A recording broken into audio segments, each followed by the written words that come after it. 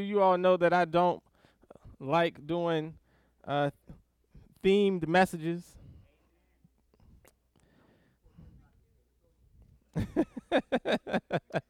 Don't like themed messages. All right. I think that holidays are the number one time in church when passages are taken out of context. Okay. It, it's only but so many verses you can find about Mother's Day, right? Okay. Or Father's Day, or Valentine's Day, or anything else, right? But for some reason we find one every year. Okay.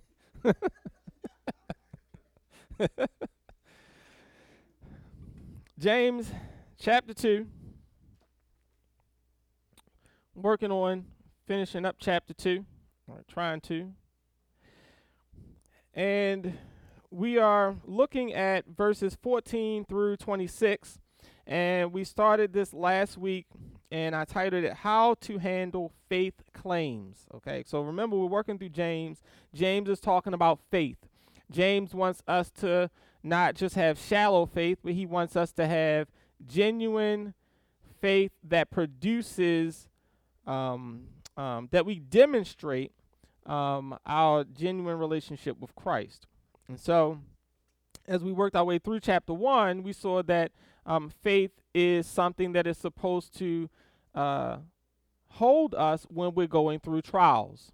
At the end of chapter 1, James begins to talk about how our faith is supposed to be lived out. And we saw that at the beginning of chapter 2. Now, as we move into this last part of chapter 2, James begins this conversation that we are all familiar with, right? We are all familiar with the phrase faith without works is dead, okay?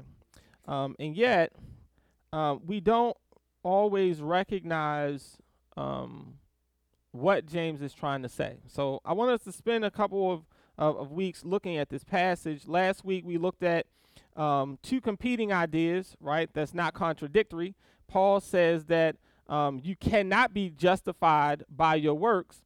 And then James comes back and says, you will be justified by your works. Okay. And so we looked at last week to see why these statements are not contradictions. Okay. Because James and Paul are looking at two different things, right? And so we'll finish this up next week. But I wanted to come back after talking to some people and clarify something, and we'll do that this week, and then I'll be done. Let's look at our text today, starting at verse 14. James says, "What does it profit, my brethren, if someone says he has faith but does not have works? Can faith save him? If a brother or sister is naked and destitute of daily food, and one of you says to them, 'Depart in peace, be warmed and filled,' but you do not give them the things which are needed for the body, what does it profit? Thus also faith by itself, if it does not have works, is dead. But someone will say, 'You have faith and I have works. Show me your faith without your works, and I will show you my faith by my works.' You believe that there is one God, you will do well. Even the demons believe and tremble. But do you want to know, O foolish man, that faith without works is dead? Was not Abraham our father justified by works when he offered Isaac his son on the altar? Do you see that faith was working together with his works, and by works faith was made perfect? And the scripture was fulfilled which says, Abraham believed God, and it was accounted to him for righteousness, and he was called the friend of God. You see then that a man is justified by works, and not by faith only. Likewise, was not Rahab the harlot also justified by works when she received the messengers and sent them out another way? For as the body without the spirit is dead, so faith without works is dead also."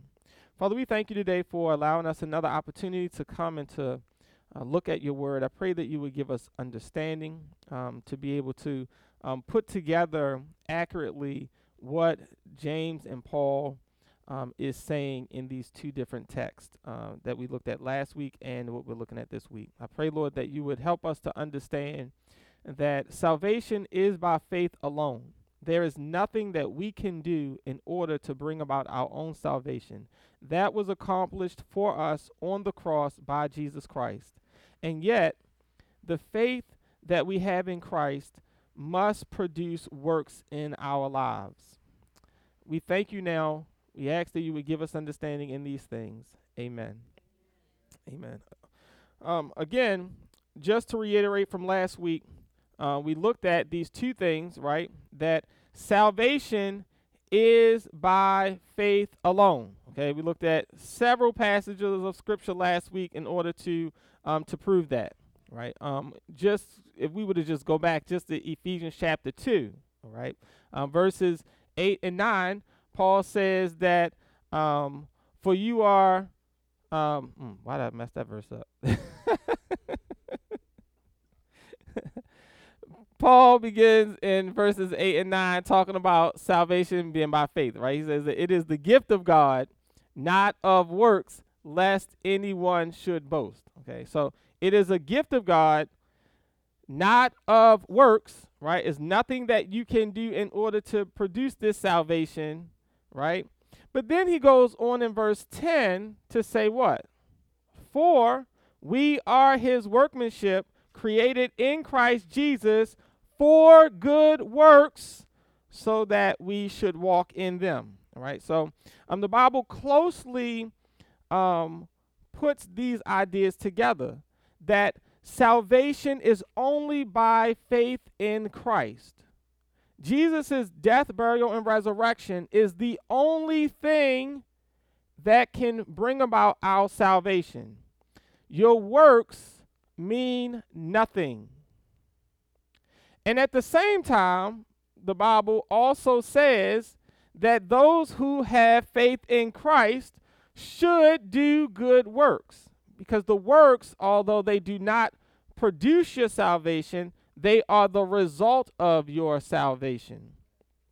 And as we saw last week, and we'll see again next week when we look at just these four examples that that James uses here, if you do not have good works, right, biblically speaking, that is an indication of you not being genuinely saved. Your faith will produce God-honoring works.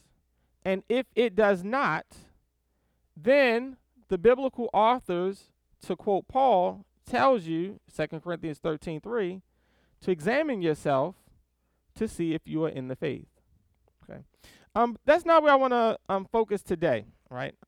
I was going to finish up these verses today and look at these four examples, but I want to look at a couple other verses to for some clarification, all right?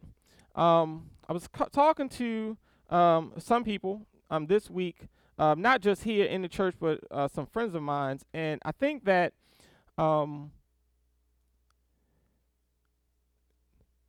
reason that we are spending so much time on James, right, is so that we can understand what faith is. Okay. So remember, before we even started in chapter 1, I took maybe 6 Sundays in order to go through what the Bible says about faith, right? And as we worked our way through what the Bible says about faith, I said that faith must have 3 components. Who remembers those 3 components? Other than Tanya, she got her notebook open. It's like, no, I'm playing. I'm messing with you. What's the 3 components? Knowledge, assent, and trust. Knowledge, assent, and trust. Knowledge, assent, and trust. Right? In order to have saving faith, you must have all 3. You have to have knowledge of God. Okay? But you can't just know the facts of what the Bible says about God. You have to believe that those facts are true. Okay?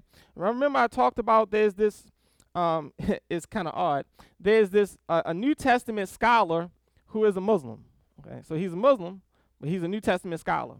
And he wrote a book because there are tons of people who say that Jesus of Nazareth never lived. He's not a real person. Okay, so this Muslim New Testament scholar who teaches at a seminary, okay, he wrote a book compiling all of the evidence proving from historical records that Jesus of Nazareth was a real person and lived. We have the facts. He was on, I don't know, CNN or one of these shows, and details the evidence that Jesus was a real person that lived. The interviewer asks a follow-up question. Do you believe that Jesus was who he said he was? No. Why would I believe that?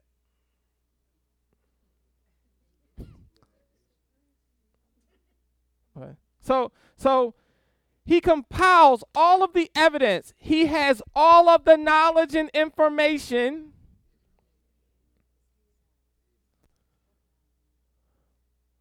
But he doesn't believe that it's true. He was just a human being that, people flocked to, and people started writing false stories about him. Jesus wasn't really God. He was a real person, but why would I believe he's God? That doesn't make sense. Okay. So you have to have knowledge. You have to believe that knowledge is true. But if you have the knowledge and believe the knowledge is true, that is still not enough to be saved. You have to entrust yourself to a person.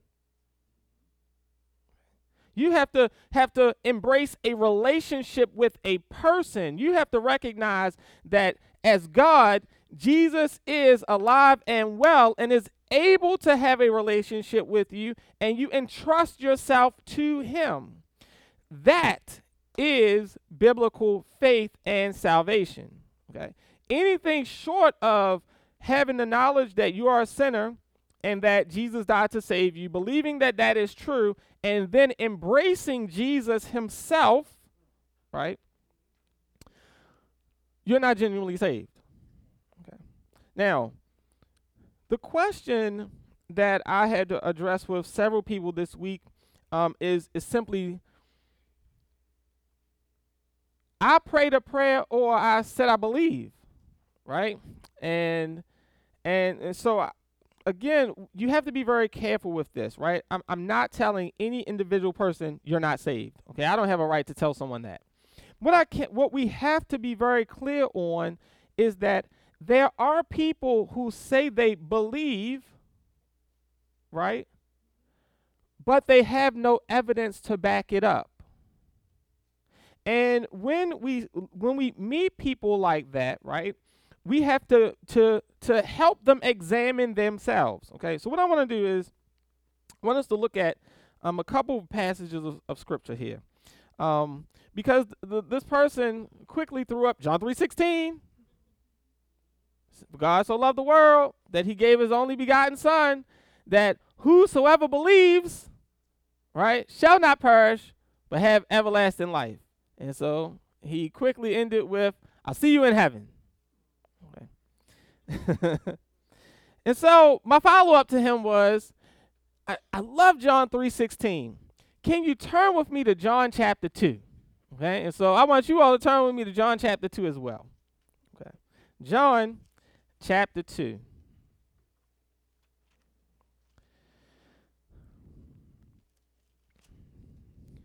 John was absolutely correct when he says all those who believe in Jesus will have eternal life.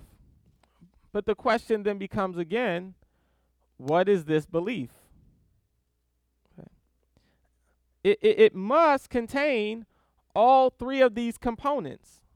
Now, the easiest way to explain this to you, right before we look at John chapter 2, is Judas. How do you explain Judas? Judas was one of Jesus's disciples, right? He sent Judas out with the other 11 disciples, right? Really was 70 more disciples, but we'll get to that in a minute. Okay, but he sends him out. Judas has the ability to cast out demons, right? When Jesus is feeding the 5,000 and he breaks the bread and he gives it to the disciples, it doesn't say he doesn't give anything to Judas, right? The food is multiplying in Judas's hands just like all of the other disciples. And yet, Judas was not saved. Jesus, when praying to his Father, says, I have lost none of the people you have given me except the son of destruction. Right? So, let's look at these passages of Scripture. Okay. Is there such thing as faith or believing that does not save? And I think that this is something that we all struggle with, or we are struggling with, right? And I want us to see that it is possible to believe in Jesus and not be saved. Look at verse 23. John chapter 2, verse 23. Now, when he was in Jerusalem at the Passover during the feast, many believed in his name. Many believed in his name. Okay, you see that? Many believed in his name when they saw the signs which he did. But, verse 24, Jesus did not commit himself to them because he knew all men and had no need that anyone should testify of man, for he knew what was in man. Now, notice what it says here. It says that there were many who believed in him when they saw the signs that he made. Now, most people say, okay, they believed in Jesus, they must be saved.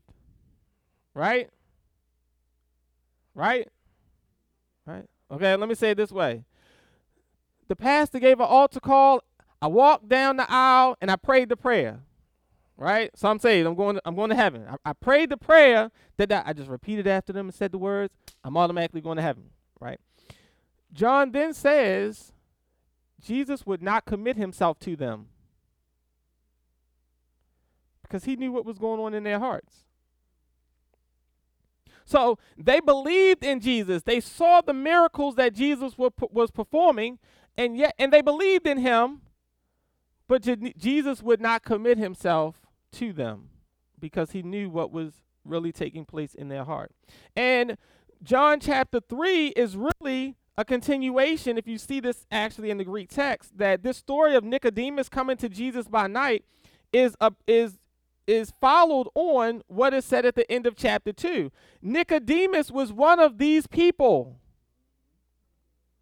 because he comes to Jesus and says, we know, right, the people who believe, we know that you are a teacher come from God because no one could do the things that you're doing unless God sent them. So they see the things that Jesus is doing. They can't deny the miracles that Jesus is performing, but they are not yet ready to accept him as God. You're a good teacher, right? You're a good rabbi. So me and Nicodemus and Jesus were on the same level. Right? You're a rabbi just like me. Okay. And so Jesus has this exchange with him about salvation because Nicodemus, though he believed, he really had not embraced Jesus as God. I want you to look at another example of this in John chapter 6. John chapter 6. What I want you to see is there is a type of faith that is not saving faith. Okay, remember, you should be hearing James chapter 2, verse 14, right? If a man says he has faith but does not have works, can that type of faith save him? Okay, there is a type of faith that a person can possess that is not saving faith. Again, John chapter 6, we see the same thing. Okay, we all know this story. This is Jesus feeding the 5,000. Okay, Jesus is out preaching, and the people don't want to go home, so they follow him for 3 days in the desert. Okay, that is a miracle in and of itself. Okay, because if service normally goes more than 90 minutes, people are like, how long is it going to be? I mean, they literally followed him for 3 days and listened to him preach, right? And so now Jesus recognizes the people are weary. Okay. And the disciples, just send them home, Jesus. Let them go. No, we can't send them 3 days back home. That we need to feed them. Okay. Well, we don't have any food. Somebody has some fish and some bread. Jesus multiplies the fish and the bread. Okay. The people eat. They're full because we know they were full because they immediately go to sleep. Okay. Okay. We have a term for that. I won't use it. Okay. But the next morning, they wake up and Jesus is gone. Jesus leaves them, and now it's morning time, and they're looking for Jesus. They're probably looking for Jesus because they are hungry. Okay. I want you to start at verse 22. John chapter 6, verse 22. On the following day, right, the next morning, when the people who were standing on the other side of the sea saw that there was no other boat there except that one which his disciples had entered, and that Jesus had not entered the boat with his disciples, but his disciples had gone alone. However, other boats came from Tiberias, near the place where they ate bread after the Lord had given thanks. When the people therefore saw that Jesus was not there, nor his disciples, they also got into boats and came to Capernaum seeking Jesus. All right, so they were so hungry, they rented boats to go find him. Okay. Now, how they had money in the desert to buy boats, I don't know. But verse 25, and when they found him on the other side of the sea, they said to him, Rabbi, when did you come here? Jesus answered them and said, most assuredly I say to you, you seek me not because you saw the signs, but because you ate of the loaves and were filled. You're seeking me because you were hungry and I provided you food. That's the only reason you want me. The only reason you want me is because there is some sort of benefit involved. I remember talking to a friend, and this person was talking about how great her relationship with God is, and she prays every day. She does her devotions every day, and what's funny is that oftentimes this friend, when she's doing her devotions, takes pictures of the passage and things like that, or the book that she's reading in, and almost always the book that she has that she is doing her devotions on is about relationships. The passages that she studies is about relationships. And so when I asked, well, have you read anything in like Leviticus? Have you read anything in Hebrews? Have you read anything in, oh, no. The passages always stick to how to make herself better for a man, or what a godly man is like. And so you're not seeking God. You're seeking God for a relationship. There's a world of difference in between those two things. You see, this is why I keep saying, the way we are taught to read the Bible is, what am I going through, right? And so then we find, well, what does the Bible say about what I'm going through, right? We skip over everything else in the Bible just to find out, what does the Bible say about my finances? What does the Bible say about being healed? What does the Bible say about divorce? Right? I'm like, it's got to be some small print in here, right? Right? Okay. Right? So we seek God not for himself, but for his benefits. And that's what Jesus says to these people. You aren't seeking me because you want me. You're seeking me because you ate of this bread and you were filled. He goes on to say, do not labor for the food which perishes, but for the food which endures to everlasting life, which the Son of Man will give you, because God the Father has set his seal on him. Then they said to him, well, what shall we do that we may work the works of God? Okay, well, if you're not going to make breakfast, Jesus, what do we have to do? Okay. Jesus answered and said to them, this is the work of God, right? Not making food, but that you believe in him whom he sent. Therefore they said to him, well, what sign will you perform then? Okay. All right, you say we have to believe in you. Well, what you going to do to prove it? Okay, well, I gave y'all food last night. Okay, that should be enough. But no, we need another sign. We need breakfast. Right? What sign will you perform then, that we may see it and believe you? What work will you do? And the reason I know that they're asking for breakfast is, notice what they say in verse 31. Our fathers ate manna in the desert. Okay, as it is written, he gave them bread from heaven to eat. Okay, so that they're only thinking about physical food. Give us what we want, Jesus. Then he says, most assuredly I say to you, Moses did not give you bread from heaven, but my Father gives you the true bread which is from heaven. For the bread of God is he who comes down from heaven and gives his life to the world. Then they said to him, Lord, give us this bread always. Okay, it's all about food. Jesus says, last verse, I am the bread of life. He who comes to me shall never hunger, and he who believes in me shall never thirst. Now, Jesus is trying to get them to see that they are only focused on their own needs. But he is their greatest need. Right? Again, there is a type of faith, right, that people can express, but it is not saving faith. It is faith that God will give them what they want, but it is not about God. Okay. Now, what's interesting in this passage, I want you to skip down to verse 60. Okay.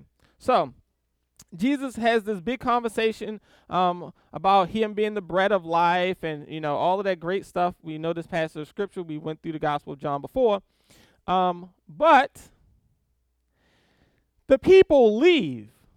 They're like, well, if you're not going to make breakfast, Jesus, we got to go. Okay, so the people leave Jesus. Okay. Jesus is left with only his disciples. Okay. We could look in Luke chapter 10. We're not going to do that, and see that Jesus did not have 12 disciples, right? He had the 12 disciples, and he had 70 additional disciples, okay? So he had at least 82 disciples altogether, right? So Jesus is left only with this group of disciples, right? 80-something people standing around. So Jesus begins to have a conversation with just his disciples, just the people who have left everything to follow him. Okay? So, of course, everyone in this group is saved, correct? All right, let's see if all of Jesus' disciples are saved. Verse 60, therefore, many of his disciples, when they heard this, said, this is a hard saying, who can understand it? When Jesus knew in himself that his disciples complained about this, he said to them, does this offend you? What then if you should see the Son of Man ascend where he was before? It is the Spirit who gives life, the flesh profits nothing. The words that I speak to you are spirit, and they are life. But there are some of you who do not believe. Jesus is talking to his disciples. His disciples have left everything. They've left their family. They've left jobs. They've left everything just to follow him. And he still says, some of you do not believe. For, verse 64, Jesus knew from the beginning who they were who did not believe and who would betray him. And he said, therefore I have said to you that no one can come to me unless it has been granted to him by my Father. From that time, many of his disciples went back and walked with him no more. Now, take a guess how many of his disciples walked away and walked with him no more. 70 of them. So, there's only 12 left. Okay. And it's kind of like, Celebrity Apprentice. It's like, you're fired, right? People just walked away. Except they were firing Jesus. Okay. Jesus is left with only the 12 disciples. And Jesus then turns to say to them, verse 67, do you also want to go?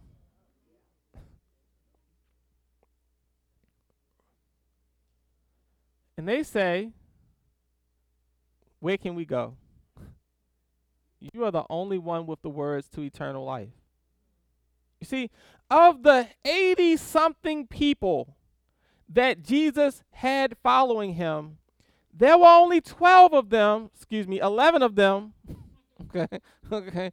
One of them just didn't get the memo, right? Because he was the group accountant, and John says that he would take the money and just put it in his own pocket. Okay, so Judas, but he was like, look, I ain't stupid. That's just more money for me. Okay.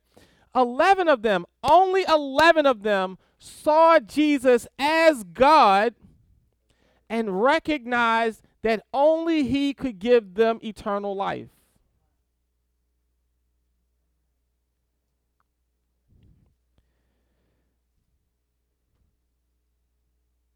Faith is not about us, it is about God. It is knowledge, it is accepting that knowledge as true, and it is then embracing Jesus himself, right? Regardless of if he gives us what we want or not. Okay? Right? If he answers our prayers, he gives us what we want, that's great. If he does not, right? We could say with David, he himself is our portion, right? That if he doesn't answer my prayers and give me what I want, I have him, and that's more than enough. Okay? That is genuine faith. I want you to look at Matthew chapter 13. I'm almost done. Matthew chapter 13. We all know this parable. This is the parable of the sower. Okay. The parable of the sower.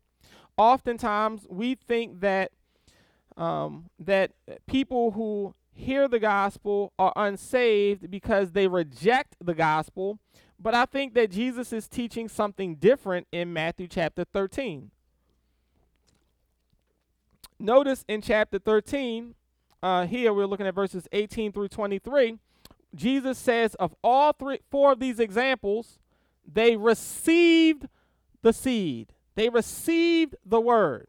Okay, they did not reject the gospel. They accepted the gospel when they heard it. Okay, modern translation, they came down the aisle to pray the prayer. Okay. Verse 18, therefore, hear the parable of the sower. When anyone hears the word of the kingdom, right, the gospel, and does not understand it, when the wicked one comes, and then the wicked one comes and snatches away that was sown in his heart. This is he who received seed by the wayside. Verse 20. But he who received the seed on stony places, this is he who hears the word and immediately receives it with joy. Yet he has no root in himself, but endures only for a while. For when tribulation or persecution arises because of the word, immediately he stumbles. Verse 22. Now he who receives seed among the thorns is he who hears the word, and the cares of this world and the deceitfulness of riches choke the word, and he becomes unprofitable. Verse 23.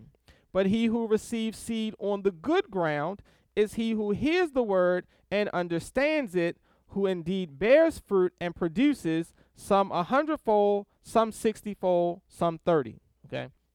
So notice what Jesus says. He has this parable of a sower, and he says that the kingdom of heaven is like a man sowing seed. And so you just take the seed and you just throw it out in the ground. Throw it out there, right? And so he says that the seed falls in various places. Some seed falls on good ground. Some falls on stony ground. Some fall among the thorns, right? these are the conditions of our hearts. Okay, so as you're proclaiming the gospel, preaching, teaching people the Bible, right? It's like throwing seed out. But each person's heart, right, has a precondition. Some people have opened their hearts to God. They have prepared themselves. Some people's hearts are hard. They don't care what you say, right? Nope, this is what I want. This is what I'm going to do. Oh, that sounds great, Pastor. This is what I'm going to do, okay? And so Jesus says that it's like throwing seed out there. He does not say that any of these people reject the gospel. They receive the gospel. But first, right, for some, Satan just comes out like, I'll take that. Right? He snatches it away from them. There are some, verse 20, right, they hear it, but they receive it with joy, but because they're shallow, okay, when tribulation or persecution comes, are you a Christian? Yeah, I'm a Christian. Well, we don't like Christians. If you're a Christian, we're going to have to fire you.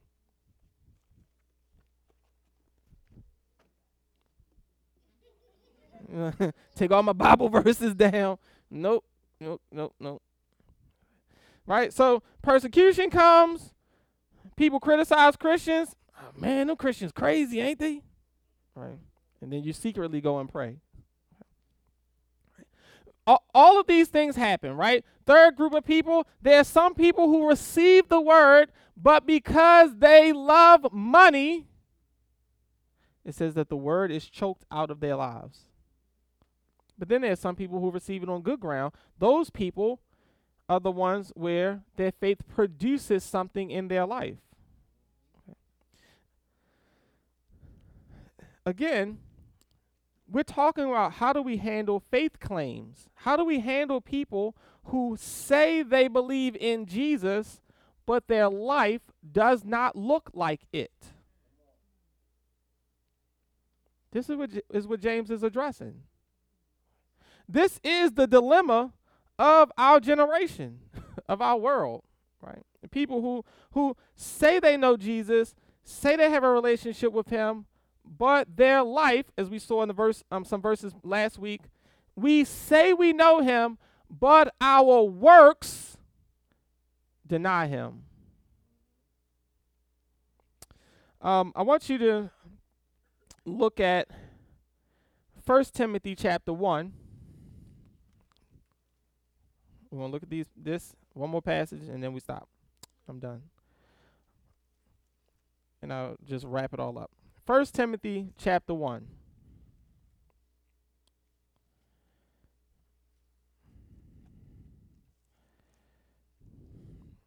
Paul is addressing some people that he had a relationship with. These people were probably maybe companions of his. Okay. Listen to what he says in verse 20. 1 Timothy chapter 1. I'll start at verse 18.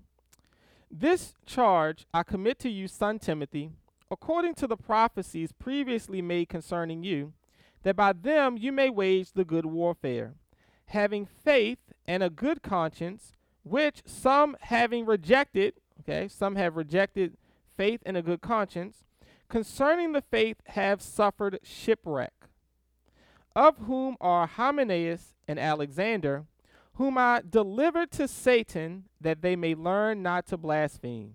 Okay.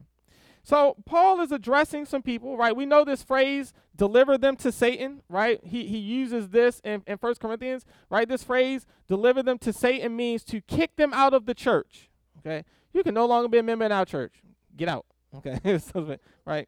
So Paul says this of people who are not living up to the standard of a Christian. So he says, we put them out of the church, and we allow Satan in the world to beat them up so that they can get themselves together, and then we let them come back. Okay. So he says this of these people, right, of Hymenaeus and Alexander. he says that he put them out of the church because they have rejected faith and a good conscience, and they are shipwrecking their faith. Okay. I want you to turn over to 2 Timothy and see what Paul says about these people. 2 Timothy chapter 2. 2 Timothy chapter 2.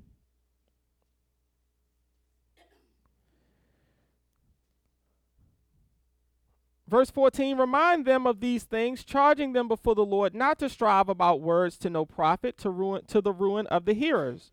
Be diligent to present yourselves approved to God, a worker who does not need to be ashamed, rightly dividing the word of truth.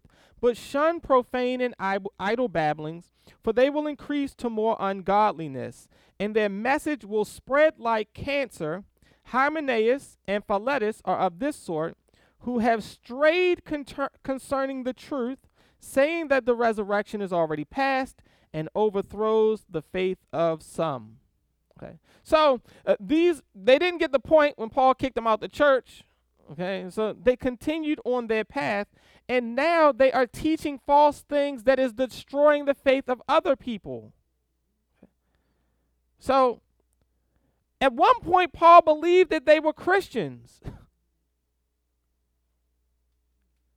but over time, to him, they had proven themselves not to be so. I want you to turn with me to the book of Hebrews.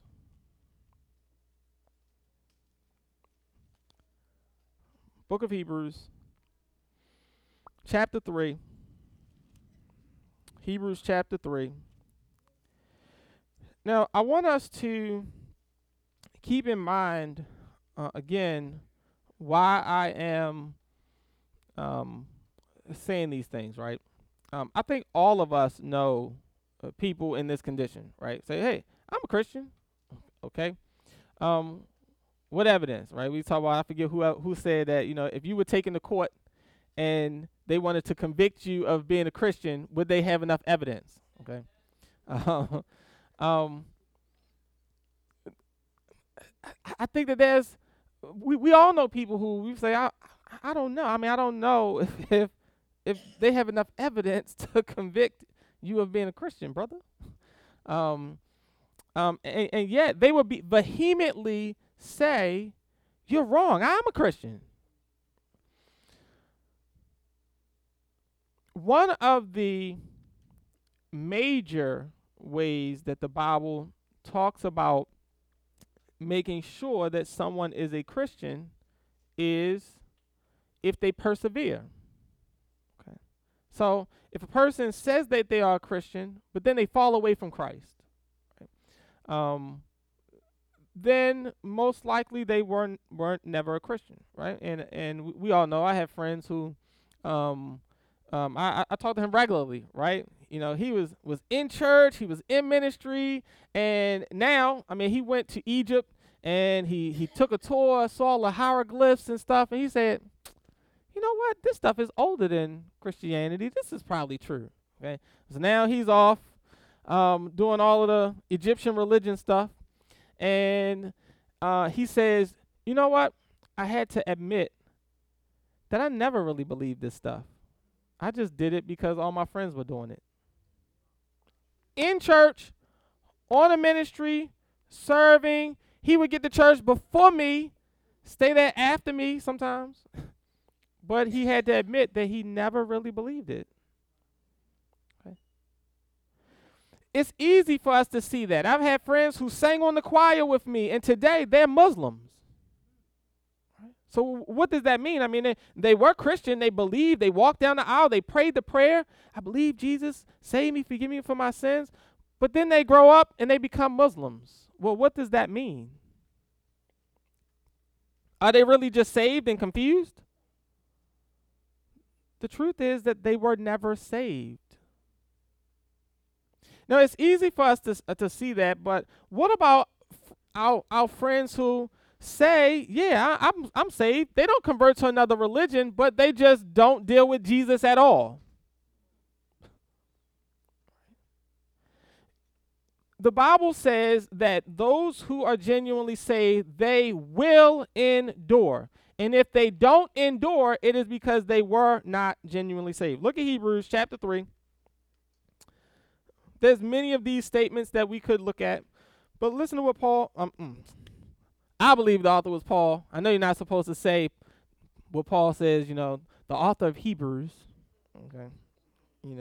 Modern scholars are so much more enlightened than the church was, but the author of Hebrews says in chapter 3, Hebrews chapter 3, verse 1, therefore, holy brethren, partakers of the heavenly calling, consider the apostle and high priest of our confession, Christ Jesus, who was faithful to him who appointed him, as Moses also was faithful in all his house. For this one has been counted worthy of more glory than Moses, inasmuch as he who built the house has more honor than the house. For every house is built by someone, but he who built all things is God. And Moses indeed was faithful in all of his house as a servant, for a testimony of those things which would be spoken afterward. But Christ as a son over his own house, whose house we are, if, listen to what he says, whose house we are, right? Christ is faithful over his own house, whose house we are, if we hold fast the confidence and the rejoicing of the hope firm until the end. The way that we know that you are genuinely a Christian, saved, right, one of Christ, is that you will hold your confession until the end. If you fall away from Christ, right, that is proof that you are not one of his. Verse 14 says the same thing. For we have become partakers of Christ if we hold the beginning of our confidence steadfast until the end. Right? So endurance, right? Remember James chapter 1.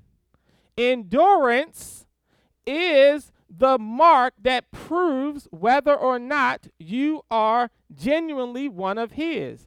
This idea is so important, right? This is the whole point of the book of Jude, right? We all say this at the end of church, now unto him who's able to keep us from falling, okay? What is Jude talking about? The whole book is talking about walking away from Christ, right? He says God is able to keep you from falling, right? But he just addressed all of these people who have walked away from Christ. I want you to look at this last passage, I'm done, to see why this is important. 2 Thessalonians chapter 2. 2 Thessalonians chapter 2. We talked about this a couple of Sundays ago, right? We talked about all of the persecution that is taking place around the world of Christians, right? In China, right? I mean, they are literally taking the churches from people, right? If you still come to church, they are following you around, right, to make sure that they can get you fired, take all your possessions. The government is literally paying your neighbors to turn you in as a Christian. And then they are snatching you up and taking you to re-education camps to re-educate you into becoming an atheist. You will not believe in God. Okay. They're doing the same thing with Muslims in China. They have 1 million Muslims in re-education camps right now. You're not gonna continue to believe in God.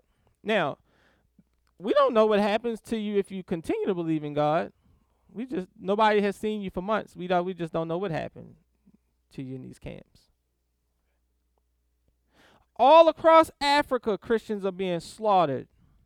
Right? They are. If you subscribe to the Voice of the Martyrs, right, and you see images of 8-year-old kids, you will denounce Christ. No, I won't. They build a bonfire. You're gonna denounce Christ. No, I'm not. Okay. And they have pictures of 8-year-old kids, burn marks all over their bodies because they would not deny Christ. Some people in these persecutions that's happening in Asia and Africa, all over the world, for some reason we live in a bubble. Oh, that can't happen in America. Okay. People every single day are making a decision, just like the point of the book of Hebrews, right? They're being persecuted, and they're saying, well, if you just turn back to Judaism, right, and stop being a Christian, you won't be persecuted. And so the whole book of Hebrews is every single chapter, do not turn away, do not turn away, do not turn away, because people are faced with persecution, being killed, watching my children killed, or just saying it's just not worth it. Let me just turn back.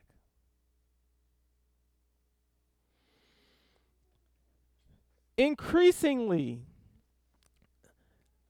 this is going to happen to all Christians. Okay?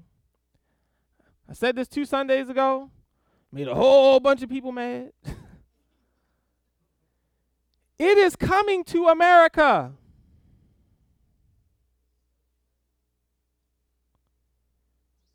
You don't have to believe it. It is coming to America, right? And I'm not talking about the Eddie Murphy movie. It is impossible for Jesus to say it's going to happen. It happens everywhere around the world, but not in America. You may not die for your faith,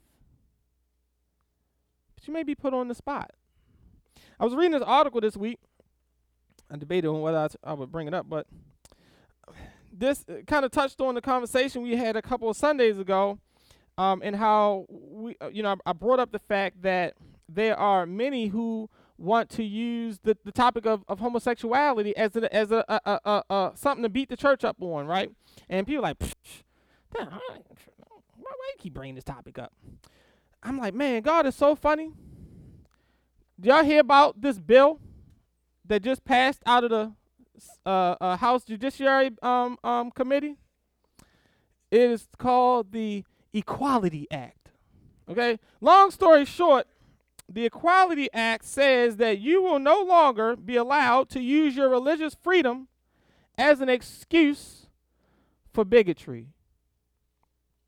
We will protect homosexuality, transgenderism, all of these things, and specifically, this will prohibit employers and individuals who rent out apartments in their homes, preschools, and even religious schools and organizations from making choices based on basic biology, bodily privacy, and the belief about the nature of marriage. Hey, I understand you might want to believe what the Bible says about that stuff. No, we don't care about that stuff anymore. You believe that stuff, you won't have a job. So the question is, well, do I stand on what the Bible says, or do I eat? Now, I want you to listen to what Paul says, okay? Because my job is, sometimes people think that when I bring these things up, I'm talking about politics. Oh, he's just talking about, which party to vote for. I personally don't care what party you vote for. I just don't want you to fall away. Okay? Vote for whoever you want to vote for. Okay? But listen to what Paul says in this passage. 2 Thessalonians chapter 2, verse 1. Now, brethren, concerning the coming of our Lord Jesus Christ and our gathering together to him, we ask you. Okay, so he's saying Jesus is coming back, and you know that when Jesus returns, we're going to be raptured out with him. Okay, concerning the coming of our Lord Jesus Christ and our gathering together to him, we ask you, not to be soon shaken in mind or troubled, either by spirit or by word or by letter, as if from us, as though the day of Christ had come. Let no one deceive you by any means, for the day will not come unless the, what is that? Falling away comes first. What is he saying? He's saying that Jesus is not going to return until after what he calls the falling away, the apostasy, where people will turn their backs on Christ and walk away. We see it happening all around the world. In Europe, church attendance is only 3%. 3%. And they just did a poll that says more than 50% of churchgoers do not believe that Jesus is God, that he died for our sins, or that you can be saved by putting your trust in him. Okay, so 3% of the continent goes to church, and 54% of them ain't even saved. And I don't know if you keep track of polling in America, but we down to what is that, 38%? 38% of people who say they actually believe this stuff. A falling away will happen first, then he comes back. And Jesus says that if you are ashamed of me before men, I will be ashamed of you before my Father. So that's my agenda. My agenda is not, make sure you vote for the right candidate. I don't, look, when you get to heaven, right, there's going to be no voting. Okay?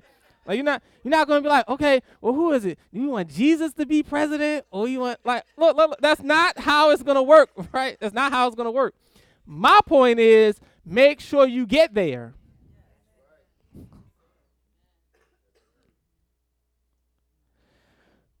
We all, including myself, Paul says, examine yourself and make sure you are in the faith.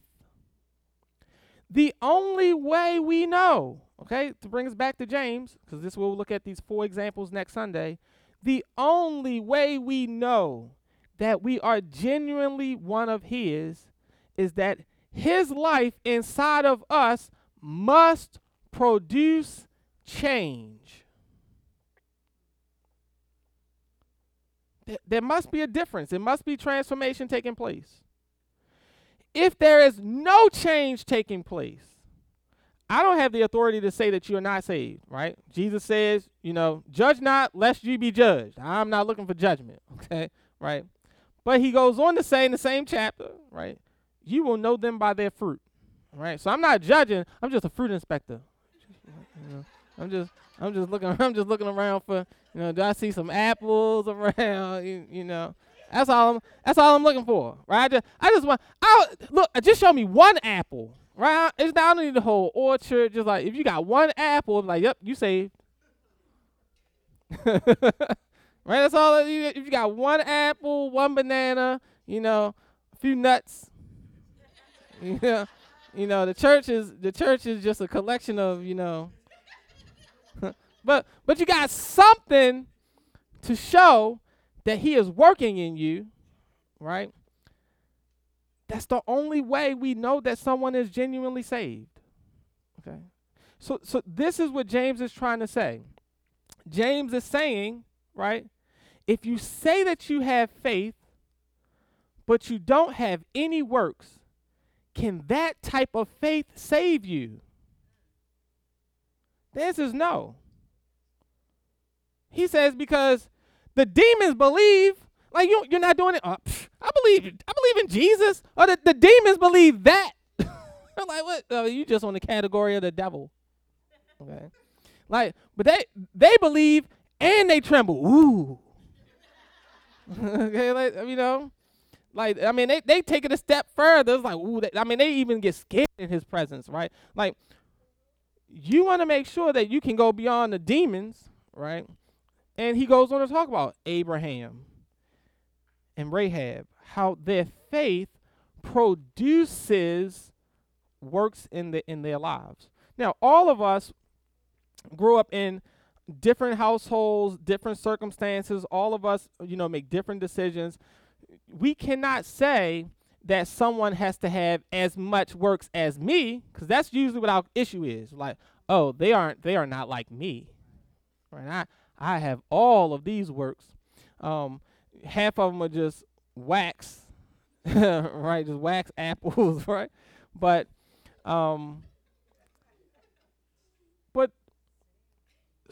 the Holy Spirit is doing different things in each of our lives, right? But we should have some evidence, right, that he is working.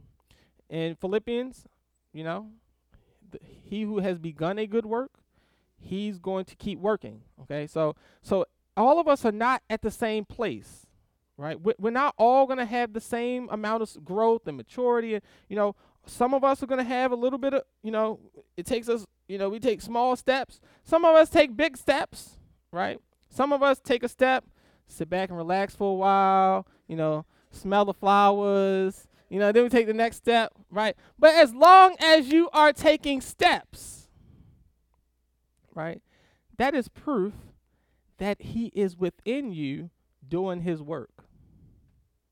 So are we clear? Everybody got what I'm saying, right? I'm not trying to say anybody in this room is not saved. Okay, let me make sure I check off all of my boxes to clarify everything. I'm not trying to say that you're not saved. I'm not trying to say that you have to have enough works in order to be saved, right? What I'm saying is that if you are saved, you will have works. Now those works will be different for each one of us, right? But you will have works. All right, let's pray. Make sure you get out to Hibachi Grill early. All right. Or wherever you're going, Red Lobster or somewhere.